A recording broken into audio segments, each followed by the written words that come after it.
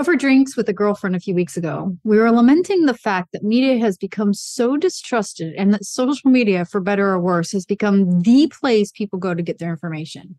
The unbiased work of the journalists of past, coupled with the fact checkers who have been caught up in layoffs and furloughs over the years, have created some of this. But so has the idea that you can post anything your heart desires and have it go quote unquote viral, whether it's true or not. Anyone who's been in the industry since 2016 has seen journalism go up in flames. To boot, the Edelman Trust Barometer indicates the media, and the government too, has fueled a cycle of distrust, something that is almost certainly never to be regained. The good news is that owned media has become a centerpiece for many organizations in the last several years. As there is a greater expectation for businesses to lead as trust in our institutions continues to spiral, we have an opportunity to use our owned media prowess to become more trusted than media outlets and government combined. How to do exactly that is what we'll discuss on this week's episode of the SpinSucks podcast. If you're a communications pro who works hard, doesn't compromise quality, and gets the job done, welcome home. We'll share our tips, tricks, and stories, and together we will change the face of PR. Spin sucks, but we don't. With the SpinSucks podcast, here's Jenny Dietrich. Welcome back to the SpinSucks podcast. I'm Jenny Dietrich. The Edelman Trust Barometer has an interesting graphic this year. It shows the trust in all institutions since 2001. I'll link to it in the show notes for you. It shows that there have been ups and downs in trust, but overall, we've trusted government, media, businesses, and NGOs.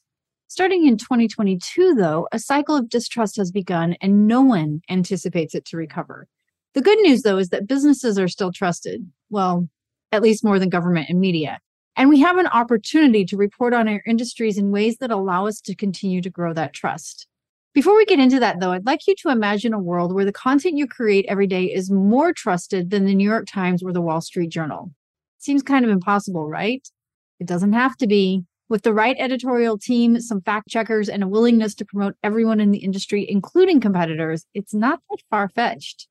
Today, government and media is seen as divisive, while businesses are seen as a unifying source in society. Crazy, right? But that means there's real power in trustworthy content.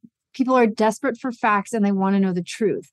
They don't want to hear the talking points that the television pundits throw out. Rather, they want to understand the facts for themselves and make up their own minds.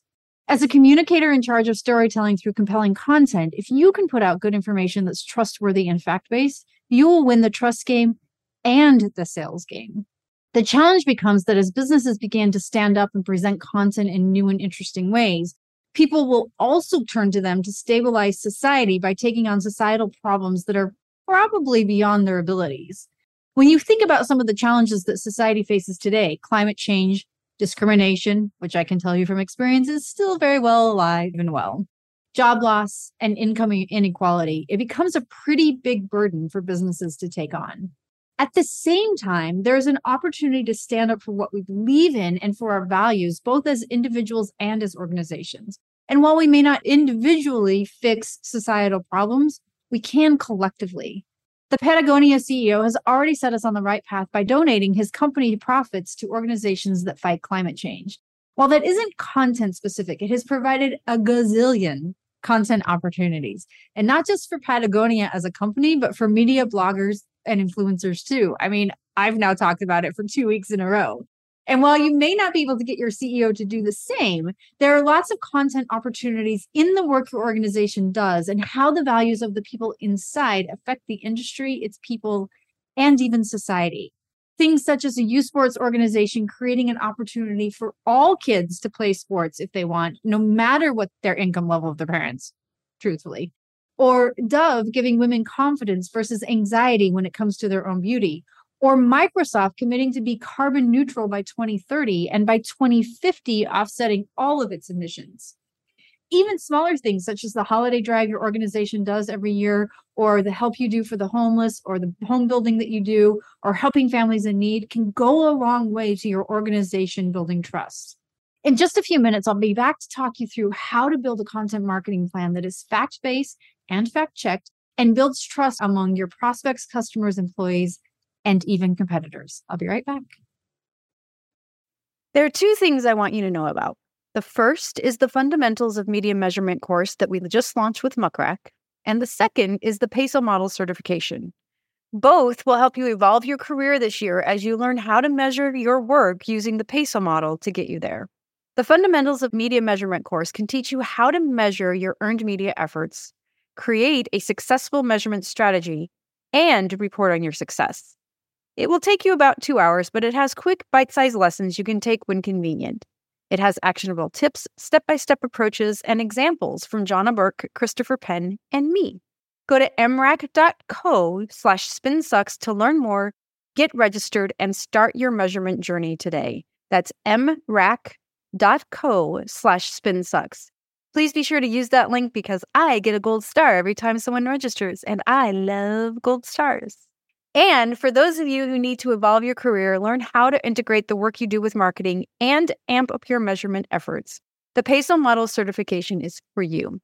Step up your game with an academically accredited PESO model certification from SpinSucks and the SI Newhouse School of Public Communications at Syracuse University. Learn more about that by going to spinsucks.com/academy, or you can go to spinsucks.com and click on Academy in the navigation. And now, back to the show. Part of the reason organizations are more trusted today than government or traditional media is because of the commitments and actions so many of its people made during the pandemic, advocating for social justice, protecting communities and the economy by keeping people safe at work, continuing the supply of household goods. Anyone else hoard toilet paper? Just in case? Yeah, me, I did. Fast-tracking vaccine production, providing small business loans, raising wages, and charitable commitments all created this trust and enhanced reputation. Yet there is more work to be done, particularly if we're all going to change the way society functions, not just in creating results for our organizations. The opportunity now for business leaders and for the people, you telling the stories, is to assess what earns trust among your communities, set up matching priorities, monitor progress, and then take quick action to admit and fix problems when they occur. None of this is new to a communicator. It's what we do naturally, but this can lead our strategic decisions and how we present our content. A recent PwC survey found that there are 4 ways organizations can build trust they've already created. Number 1, data protection and cybersecurity. Number 2, treat your employees well. Number 3, ethical business practices. And number 4, admit mistakes quickly and honestly. We all make them. No one's perfect. Even though I tell my kid that I'm perfect, no one is actually perfect. This means the organization is living and breathing these things, not that there is a PR campaign around them that's not supported by its claims. For instance, if a company is required to meet diversity targets for their workforce and they fail to achieve those goals, the executives lose pay. Or if a goal is set to increase wages for the lowest paid employees by a certain date and that goal isn't met, those monies are taken from the highest paid employees. Again, these are the things you can't implement, but you can affect them and the decision-making, and you certainly can communicate them. One brilliant and very recent example of this is what happened to Fast Company. Their content management system was breached, and 2 obscene and racist push notifications were sent to their followers through Apple News. As soon as it happened, they took their site down and posted a statement that read, quote, "Fast Company's content management system was breached Tuesday evening." As a result, 2 obscene and racist push notifications were sent to our followers in Apple News about a minute apart. The messages are vile and not in line with the content and ethos of Fast Company. Tuesday's breach follows an apparently related event that occurred Sunday afternoon on fastcompany.com, wherein an unknown actor or actors posted similar language on the site's homepage and other pages. Fast Company regrets that such abhorrent language appeared on our platforms and in Apple News, and we apologize to anyone who saw it before it was taken down. We immediately retained a leading global incident response and cybersecurity firm, and together are investigating the situation. We have shut down fastcompany.com until the situation is resolved. While we continue to work on the site, we'll be continuing to publish news and analysis on all of our social channels. End quote. So what did they do that was perfect? They admitted they'd been hacked, and they took responsibility quickly and honestly.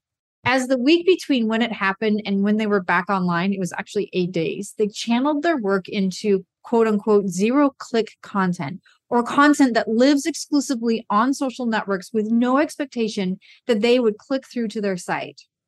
They started with LinkedIn and then went to Instagram, Facebook, Twitter, TikTok, and Medium. They also launched Fast Company Daily, a LinkedIn newsletter that amassed 103,000 subscribers when it launched.